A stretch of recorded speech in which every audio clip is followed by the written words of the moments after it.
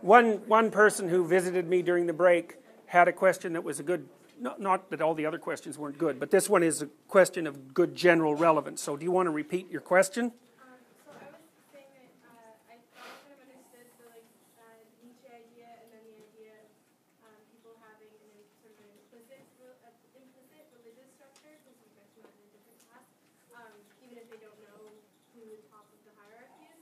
But then don't those two ideas kind of contradict in thinking that God is dead and everything's going to fall apart, so then people have implicit religion? Right. Yeah, well, it's a really good question. So the question is, Nietzsche said God is dead and he believed that things would fall apart as a consequence of that. And I'm claiming, for example, that people have an implicit religious structure and they act it out. Okay, so there's actually a lot of things happened as a consequence of the fact that that's a reasonable issue, a good question. So one of the things you might think about is that, so Nietzsche's claim and Dostoevsky's claim were quite straightforward. They said that once you took the foundation out of something, it would fall. Now it might take a long time to fall, especially if it's a big thing. So, you know, you could make the claim, for example, that the Soviet Union basically fell in like 1970. But it took 19 years to topple over. Because it's a big thing, right? It just doesn't crumble all at once. And so Nietzsche and Dostoevsky's claim would be, once you hack out the basic assumptions and question them, then it's only a matter of time until the entire structure decays. And you could think that perhaps, you know, if you have a habit, and then you become conscious of the habit and you practice a new habit, then you can have a new habit. And so what that means is that you can use your conscious mind to restructure your implicit beliefs. It's hard. Or you can use your conscious mind to destroy your belief in the value of those implicit actions and demolish them across time. Okay, so that could happen. And I think to some degree that has happened. It's certainly happened enough so that people are very confused about what they believe or even about what belief means. Because there's a contradiction between what people think and how they act. So, okay, that's one tangent, so to speak. Jung actually took that question very seriously in some sense, because Nietzsche, here's the flaw in Nietzsche's argument, I think. It's like, I hesitate to ever say that, because, like I said, he was a staggering genius. So, but Nietzsche believed, his proposition was that once the religious edifice fell, that people would have to create their own values. So he believed that the overman, the superman, so to speak, would be a new type of human being, like an existential type of human being, who would be able to accept the fact that there was no ultimate meaning, but create their own values. Okay, but the weird thing about that is you don't actually seem to create values. That's where Nietzsche's flawed, and I think that's where he implicitly accepted the presuppositions of the rationalists. Because if there's no real source of value, then it stands to reason that you create values. But you don't. Not easily. Like, you know, think about your own life, you know. So let's say you make a New Year's resolution, you say, well, I'm going to study like 3 hours a day. It's like you're trying to create your own value structure, right? But then you find out it's a lot harder than you think because you don't listen to yourself. It's like you wander off and, you know, play video games or watch something on YouTube, you know. And you know, why are you doing that? Well, it's because you're led by values. You don't create them. Now, maybe there's a co-creation, you know, because it's not like you can't change yourself at all. But we should be very careful before we jump to the conclusion that values are or even can be something that people actually create. Now, the phenomenologists, like Heidegger, and Jung as well, would say, no, let's just not get too hasty about making the presupposition that we can or should create our own values. Now, one reason you might be hesitant to do that is that Hitler created his values, so to speak, and so did the Soviet communists and the North Koreans. You know, they're trying to impose a rationalist value structure on a society, and the consequences of that have been, you know, people debate about how many people died in the Soviet Union as a consequence of internal repression, and as the Marxist revisionists rally back to their original beliefs, the estimate keeps going down, but, you know, it was tens of millions of people. So, and in China, who knows, it was Maybe it was 100 million people. It was a lot of people. And then, of course, there's the Nazis. So the act of attempting to rationally construct a value system and then impose it, that doesn't seem to work out very well. So, on a sociological level, we seem to have evidence that that's dangerous. And then on a personal level, it's like, yeah, you're so sure you create your values? I would say, to a large degree, you discover them. And so, here's an experiment you can try. I told you last week, I think, to try to watch yourself speak for, I think you should do it for the rest of your life. Because words are very, very, very powerful. And they lead you places. So you should be careful how you use them. But here's another really interesting experiment is watch what you're interested in. Don't try to control it so much. Just see where it is. Because, and the phenomenologists certainly made much of this, is like for them, like for Heidegger, value was something that manifested itself in the world and attracted your attention. It wasn't something you precisely created. Now, I believe you have a hand in creating it. We'll talk more about that later, because you're not a deterministic entity precisely. So it's like you can participate in the construction of a value system, but you have to take your biological nature into mind, and you have to take your cultural nature into mind, and you have to take other people into mind. And so, you can vary the game, but I don't think you can really change the rules. That's a reasonable way of thinking about it. Now, what Jung did, in many ways, was he said, well, maybe we have to go back down into the deep symbolic substrata of the human psyche to find the origin place of the ideas that we used to hold as religious. It was a hypothesis in some sense. And so the psychoanalytic hypothesis is something like, it's the psychic substrata, the pre-linguistic psychic substrata, that is the source of ritual, symbol, and religious ideas. And so that you can go back to the source, in a sense, to revitalize those ideas. And that strikes me as a wiser approach than the rational approach, which says you can just create your values. It's like, we tried that. It didn't work. It really didn't work. It was murderous. So, and then the alternative, the no value proposition is, well, then you're going to be nihilistic. And that's not, I think nihilism is a form of mental illness. It's a sociological, it's caused by sociological conditions, but fundamentally it's a mental illness. How do you revitalize the religious values if you can't believe in those things anymore? You revise what you mean by believe. That's part of it. And that's what we're going to try to walk through. This is a linear argument in some sense, although there's going to be a lot of tangents. I want to show you how that might be done and what it might mean. I mean, who knows what it ultimately means, right? There's just no going there. But my experience with these ideas have been that once you understand them, and it's a different way of categorization, I would say, all sorts of things that you didn't understand all of a sudden light up for you. And it's really helpful. Because let me just give you a couple of examples. I would say that it's a unspoken proposition of much of today's socio-ideological thinking that there's something pathological about human beings. Like I've heard people say, like, human beings are like a cancer on the planet. It's like, I went to a TED talk at Queen's, a TEDx talk, where one of the professors, who was a radical environmentalist of sorts, he told the whole audience, they were all people about your age, that if they had any ethical standards whatsoever, they wouldn't reproduce. It's like, really? He said, well, we've only had one child, and for me, I thought that was one child too many for him. But, I thought that's bloody pathological when you stand up in front of a whole bunch of young people who have their whole future in front of them and you say, well, you're such a horrid creature in your very core that it would be a moral violation for you to propagate. It's like,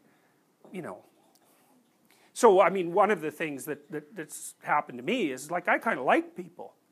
They're peculiar and weird, like hippopotamuses and rhinos and penguins and all that, but You know, I certainly don't think that we're some sort of cancer on the planet. I really think that's a pre-genocidal idea as far as I'm concerned. It's like the planet would be better off without any people on it. It's like, hey, glad you're not near the old thermonuclear button. Yeah, really, really, you know, it's like, that's an archetypal idea. Fire will cleanse everything. It's like, that's what Hitler believed. And that's why all Berlin was burning when he committed suicide. It's like, that was what he was after from the beginning. The cleansing fire. It's like, beware of those ideas, boy. You know, and so I can see the intrinsic dignity of people and their intrinsic value and how that can be expressed across time. And, you know, and I value that. It's something pristine and remarkable. You know, and understanding, I believe that understanding these ideas properly can give you that kind of orientation. You know, I mean, everybody's flawed and useless and half crazy. I mean, obviously, but, you know, that's not exactly the point. There are reasons we are flawed and useless and half crazy. You know, life is hard, and we're finite, and you know, so we have big problems that confront us. It's like, I don't think any sane person cannot be crazy, so to speak. But having said all that, the idea that there's something intrinsically pathological about human being is like, that is an absolutely, what's the word? Apocalyptic idea. It's like, beware of people who tell you such things. You know, so, and it's certainly not something you should be thinking about yourself. God, it's like, who knows what you're up to, you know, maybe some of you will be great people, you know, good luck with it. So I want to walk you through what I think these ideas mean. And I'm not asking you to believe anything I tell you. It's like, don't. Hack away at it, man. See if you can see where it's flawed. I can't. I've tried. So, because I don't want to be standing on sand. And so what I've tried to do is to look at human history and prehistory and to see what it is that we need to move forward. And we have to be united with our history. Human beings are historical creatures. And so if there's a divide between us and our history, then all sorts of weird ideas are going to invade us. You know, it's like, it's quite funny because, again, with the rationalist atheists, you know, they basically think that if we dispense with religion, everybody would turn into Rene Descartes, you know. It's like, we'd be all rational. It's like, are you out of your bloody mind? Look at the New Age people. You know, that's where we'd be going first. It's like, we'd be like Shirley, what's her name, MacLaine, who I read once believed that the reason that there were so many allergies in San Francisco was because of aliens. It's like, oh, that's a much more likely place for human belief systems to end up than like, poof, we're all Rene Descartes. Like, that's not going to happen.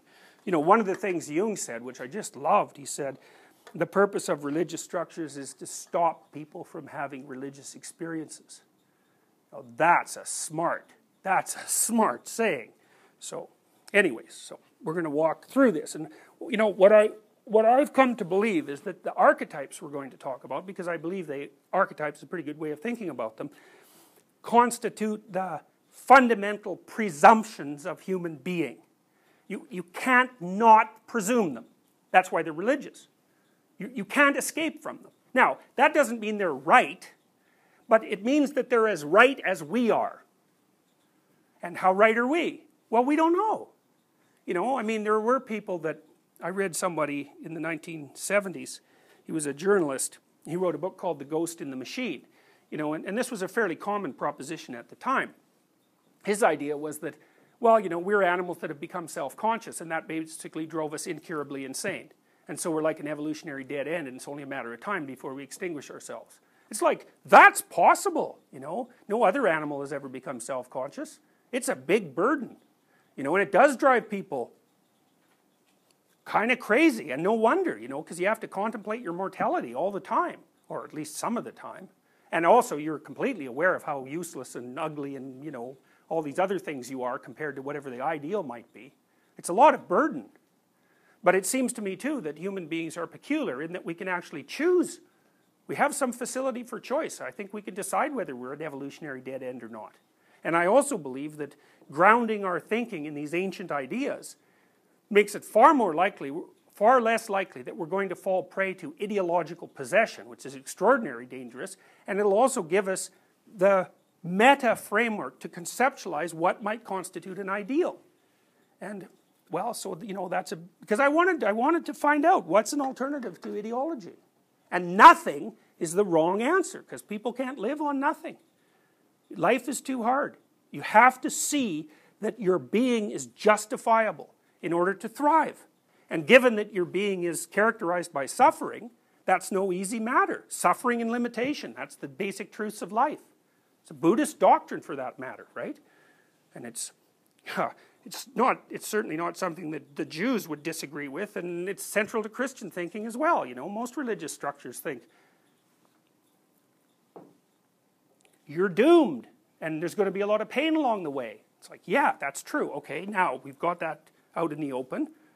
What do you do about it? Well, that's the question. So, let's see. What do we have for time? 3:45, is that about right? This old computer, I'm not sure it's accurate. Yeah? Okay. So, question. Yeah, I guess you're kind of answering the first question earlier on, that now that we've conceptualized it as a problem, it is a problem. Oh yeah, well the thing is, you know, sometimes conceptualizing a problem brings it into focus. There are multiple ways things realize themselves, right? You know how it is. If you learn something complex, you think you've learned it.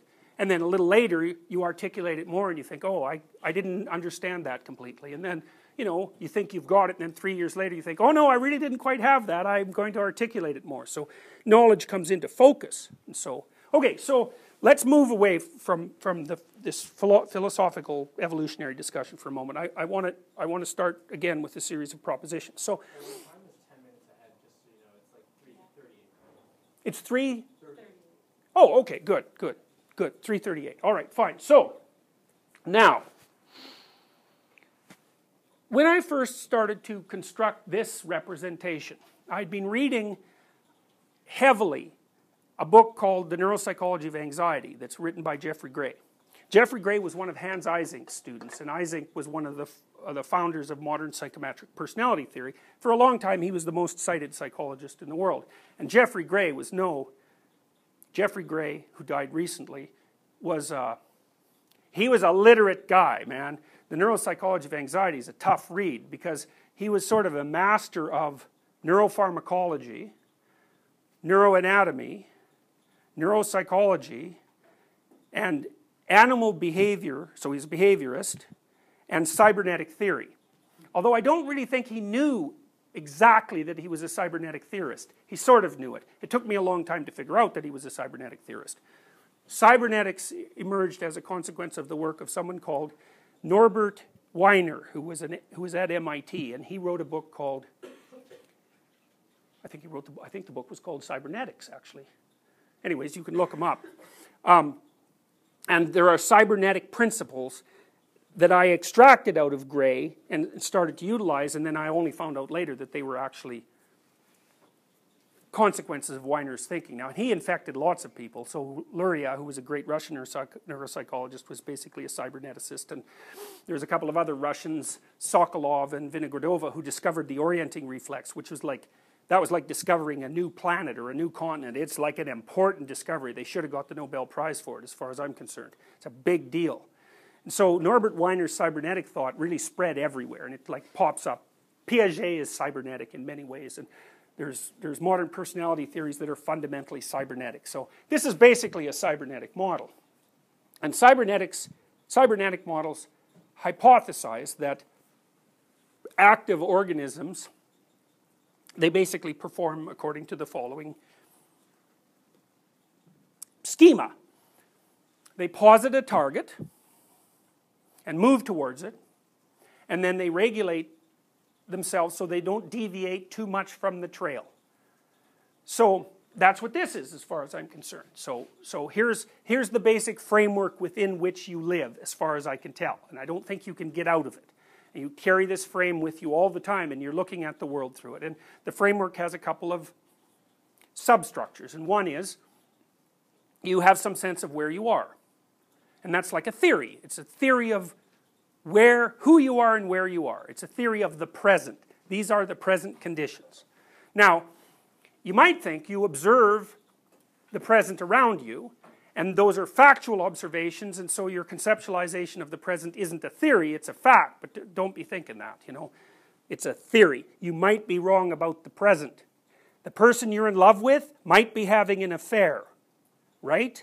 So there can be massive gaps in your assumptions about the present, you know.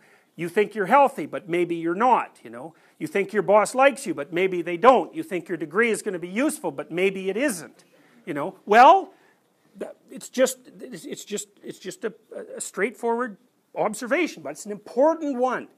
You could be wrong about now, okay? Because one of the things we're going to try to figure out is, where is it that you could be wrong? And what does it mean that you could be wrong all those places? And what should you do about the fact that you could be wrong all those places?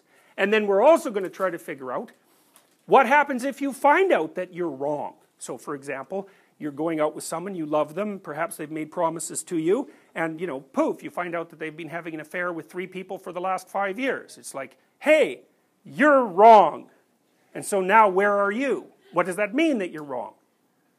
Well, it means a lot of things. It means a lot of things that it might mean a lot more things than it means, which is a very strange thing. It might mean that you're so clueless that it's just mind-boggling, you know, and that you're blind as a bat. So that's one possibility. And that you're like that and you've always been like that and you better do something about it quick. That's a possibility. Might be that you hooked up with a psychopath, right? Which is also something that you should avoid. But that would mean you don't understand people well enough to know when they're psychopaths or not, or maybe that you're fatally attracted to them in some bizarre way. You know, it also means that whatever future you were envisioning, that was really a delusion, because that's gone. And it also means that you've blown out most of your past, at least insofar as that relationship was part of your past, because nothing that you thought was happening was what was happening. So then you might think, one moment you're somewhere, and then you get the realization, and the next moment you are somewhere else. And so one of the things I would propose to you is that those are actually 2 important places. The one place is the place you are when what you're doing is working, and the other place is the place you are when what you're doing is not working. And I would also say, in some weird sense, those are permanent places. And I'll tell you why I think this, but I think they're akin in some manner to explored territory and unexplored territory. And that's their sort of biological basis, because we know that animals are territorial, right? Almost every animal has a sketched out territory. If social animals have to organize themselves within that territory with other creatures like them, so part of their territory is almost always a dominance hierarchy, but they have a territory, and they don't like going outside of it. So I can give you an example. So my parents had a dog and a cat, and my dad used to take the dog for a walk all the time, but the cat really liked the dog, and so it was kind of irritated that the dog would leave, and so the cat started following my dad around on his walks. And so it was really interesting, because the first thing the cat did was, when it was following, it wasn't right behind the dog. There's no way it was going to do that.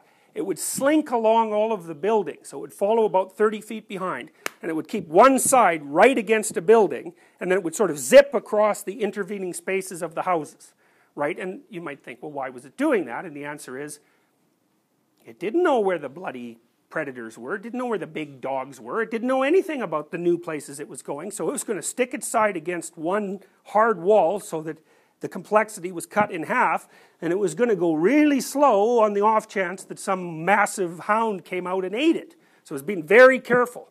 So that was pretty cool. So it did that for quite a while.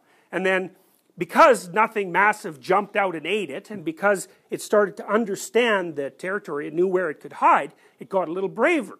And over a couple of months, it got to the point where it actually followed the dog. Because it had mastered it had expanded its territory and mastered its knowledge of the territory. But then I was walking with them one day, and they had a route, hey? And my dad had the dog, and he wanted to take the dog a little farther than he would normally go with the dog. And so he was taking the dog across the street, but the cat just stayed on the corner and cried. Because it was meowing, obviously, but it was very upset because it wasn't going out into that weird new place that it had no knowledge about. And so it was, making its fear, really, known. And animals are like that, So here's something to think about. This blew me away when I first conceptualized it. It was one of the things that made me understand that psychologists are always asking questions backwards. I'll give you an example. It's like, why do people take cocaine? That's a question, right? I think it's a good question. It's a stupid question. The question is, why doesn't everybody take cocaine all the time? That's the question. because we know what cocaine does, right? It activates the primary incentive reward systems, and almost everything you do is in an attempt to activate the primary incentive reward system. So you've got this white powder, and there it is. It's like you should be nose deep in that stuff nonstop. But you're not. Why? What's wrong with you people? You know? So that's one example of where psychology's got it backwards. We know why people take intoxicating drugs. It's dead simple. Sometimes it reduces their anxiety, sometimes it reduces their pain, sometimes it cranks up their incentive reward systems, you know, it hijacks the system, it does it biochemically, it's perfectly obvious. So that's one example. Now another example is this. How do animals learn fear? It's a prime behavioral question, right? It's the wrong question. Because it presumes that the standard animal is calm. Why would you presume that? Why wouldn't we presume instead that the standard animal is terrified? And that the animal only learns how not to be terrified with difficulty and under very restricted circumstances? Well, that's a much better way of thinking about it, and it makes a lot more sense because the animal's in danger, especially if it doesn't know its territory. So here's how you teach an animal to be afraid if you're a behaviorist. And I am not making fun of behaviorists. A lot of what I've learned about psychology that's actually real has come from behaviorists. Like, they're rigorous scientists, and they learned an awful lot from analyzing animal behavior that was incredibly profound, and they laid the ground for modern neuroscience. The real stuff, not the fMRI stuff, you know, the real stuff. So, okay, so basically what you do to train an animal to be afraid is you take a rat, let's say, and the rat's in his cage, and you put a little electric shock pad in the rat's cage, so it maybe electrifies the bottom a little bit, and you turn on a light, and you electrify the bottom, and the rat jumps into the air, and then you shut it off, and then you wait a while, and then you do the same thing. Turn on the light, then you turn on the electric shock mechanism, and the rat jumps in the air, and you do that 10 times, and then when you turn on the light, the rat goes like this, freezes, because it's learned, right? Light equals shock, everyone knows that, you know, that's basic conditioning. So the rats learn to be afraid. Okay, that makes sense. Except, here's your experimental box, right? You got the electrification going on in there, and you grab your rat and you drop him in the cage. What does he do first? He freezes. Because he's afraid. He's afraid as soon as you put him in the new environment. That's the normal rat. The normal rat is like this. And why is that? Because things like to eat rats. So, you know, they don't like light, they like it dark, and they don't like being exposed, and they don't like being in a new damn cage, because God only knows what's in that cage. And so the a priori rat is this. So then what does the rat do? Well, it's like this for quite a while. It can be really a long time. I'll tell you a story about that. He's like this, and then maybe he sniffs. Because rats mostly nose. Most animals are mostly smell-oriented, right? Human beings are weird because we're visually oriented, but almost all animals, it's all smell. Their whole brains are organized around their olfactory system. So it sniffs, and if it can't smell anything, rats, man, they can smell. So there's experiments indicating that if you take a rat and you poison it, and then it gets sick, and another rat has smelled its breath, that rat will not eat the poison that the first rat ate. Now that's why it's hard to get rid of rats. They're smart, and they have great senses of smell. So the rat's checking out, like, is there anything here that smells like something that might eat me? So cats, for example, a rat doesn't ever have to meet a cat to be afraid of its odor. Rats hate cat odor. And so you can take rats in like a box and blow a fan over a cat so that the odor wafts into the box, and it's like, the rats are all like this, because God only knows what a cat smells like to a rat, but it ain't good, whatever it is. So the rat's like this, then he's sniffing, and he's looking around, and if nothing happens, then he starts to relax a little bit, but not that much. He's still all crouched down, and he's still like a tentative rat, and then he starts to look around a bit, and then he starts to loosen up, and then maybe he starts to move, and his theory is, possibly it's safe enough here so a rat that's careful can move, and nothing painful or damaging will happen. And then he starts to move, and nothing happens, and then he spends a bunch of time sniffing around every corner of the cage, and, you know, sooner or later he thinks, rats aren't going to die here now. And then he's sort of a relaxed rat. And then the behaviorist says, you are now a normal rat. We can teach you to be afraid. It's like, you don't have to teach me to be afraid. I know how to be afraid. I have to learn how not to be afraid. Now that's a good way of thinking about your brain. So you could think about the underlying motivational and emotional systems in your brain as default on systems. They're like a nuclear reactor, like the core of a nuclear reactor. You're ready, man, except when other parts of your brain are telling you just to keep it calm. So, but you don't need to learn to be afraid any more than you need to learn to be hungry. You need to learn how to be calm and secure. And that's really worth thinking about, because you got to ask yourself, for example, why are you calm and secure in this class?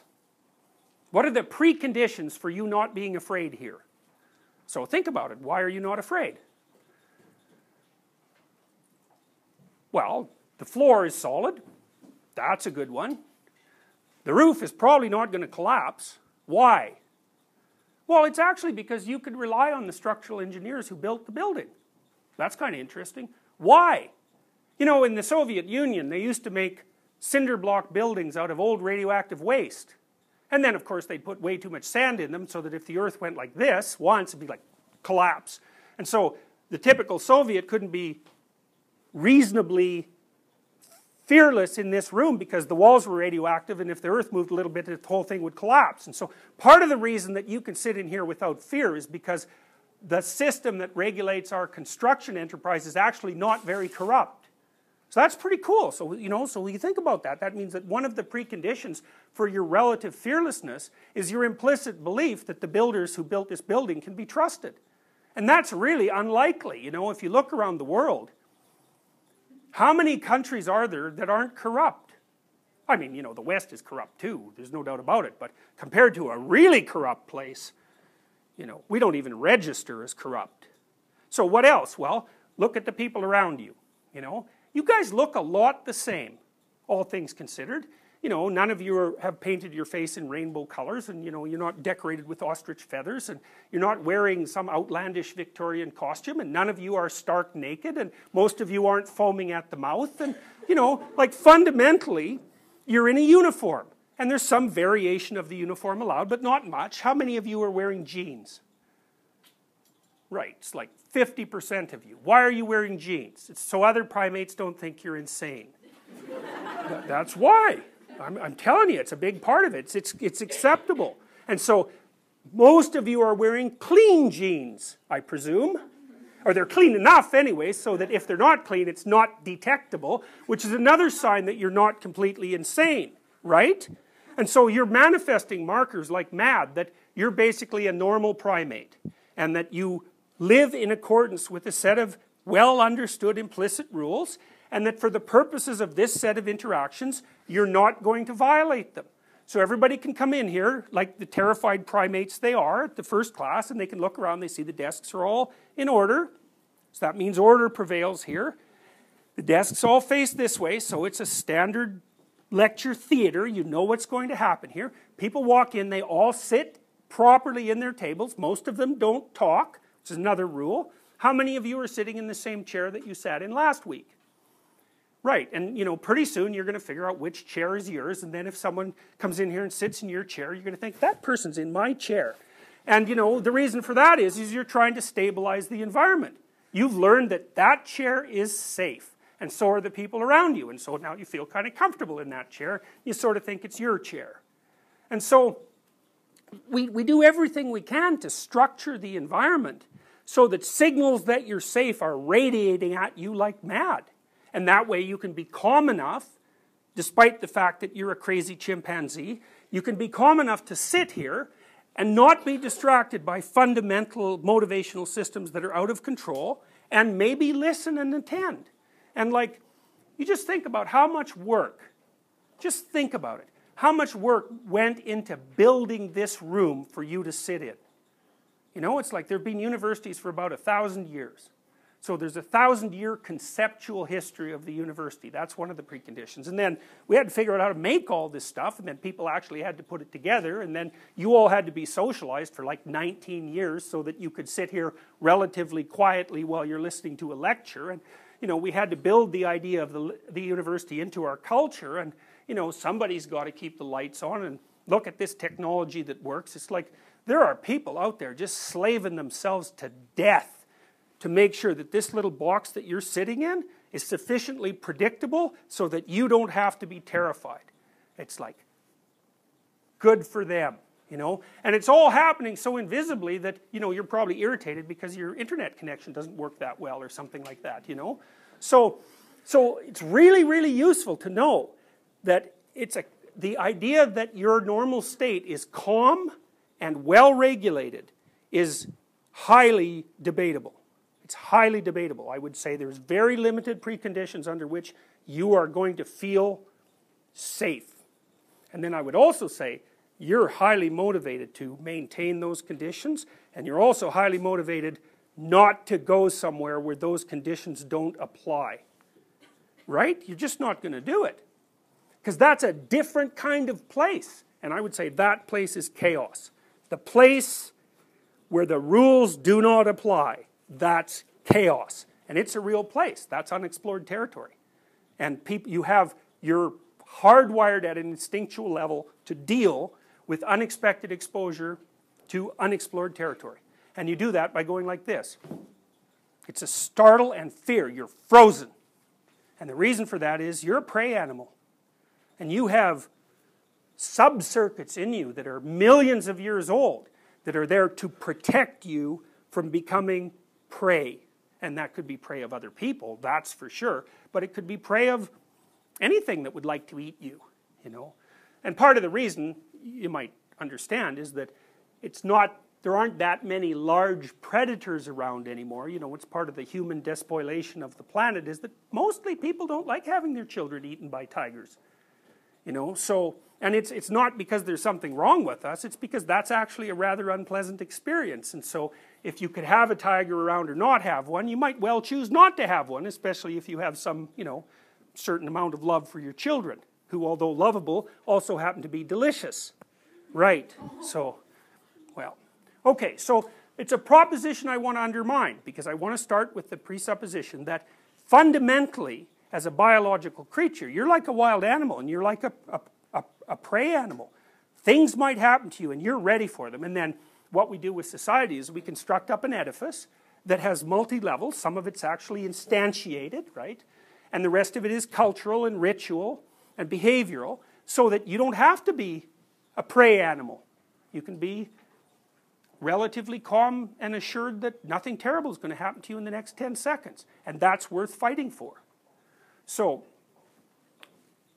all right, that's probably good enough. So now we've got some basic presuppositions laid down, you know. And so let me just review them briefly, 1 minute. Stability is not your normal state. It's an abnormal state, and it's very, very difficult to maintain. Okay. You maintain it, at least in large part, as a consequence of being enculturated. And to be enculturated means to adopt a value system that works for you, but that also works for everyone else. It has to fulfill those criteria. Furthermore, it should be the kind of value system that allows you to move up dominance hierarchies if you can manage it. A lot of constraints on your value system. If your value system is producing the kind of behaviors that fulfill those criteria, you don't have to be terrified. Now, it's not just terror, because I've also learned that a lot of what culture is controlling is disgust. And that's actually not in the book, because I just learned that. So, and I want to talk to you more about disgust, because we've learned, for example, that people who are orderly, temperamentally, which is an element of conscientiousness, are very sensitive to disgust. And I think part of the issue is that it isn't only that things can eat us, it's that things can infect us. And so we're just as prone a priori to repel anything that's disgusting as we are prepared a priori to keep at bay anything that's frightening. One of the things I learned, which was terrifying to me, I read Hitler's Table Talk, which was a collection of his spontaneous dinner speeches that were taken down by a secretary. It's a very interesting book. But one of the things I realized once We kind of made the discussed orderliness connection in my lab about 2 years ago after looking for the biological basis of conscientiousness forever. Hitler basically used a bodily metaphor to underpin his entire political philosophy. So for Hitler, who was hyper-orderly, bordering on obsessional, he bathed 4 times a day, for example, and he was a vegetarian, which actually is relevant, because he didn't want animals to be hurt, you know. He was sensitive to disgust, and that was part of what underlied his vegetarianism. He construed the Aryan race as a body. Like, that was his metaphor. It's a body. It's a pure body. It has pure blood. So there's purity ideas that you know, made part of what he was saying motivationally significant. And it was under assault from parasites. And the parasites were, well, for him, it was anyone who wasn't part of that body. So it was disgust gone mad. It really was, you know. And so that forced me to modify my theories, the theories I'm going to present to you, because for me, a lot of what society did was control anxiety, you know, and hunger and a lot of other things, obviously. But I didn't realize to what degree society also controlled disgust and how powerful disgust is as a political motivator. So there's a paper published in PLOS One about 3 months ago, 5 months ago, maybe more than that now. It showed that the correlation between totalitarian beliefs in any given geographical locale and the prevalence of infectious disease was about 0.7. And that was true not only across countries, but within countries, if you divided the places up by how likely there were to be infectious diseases in the relevant states. 0.7.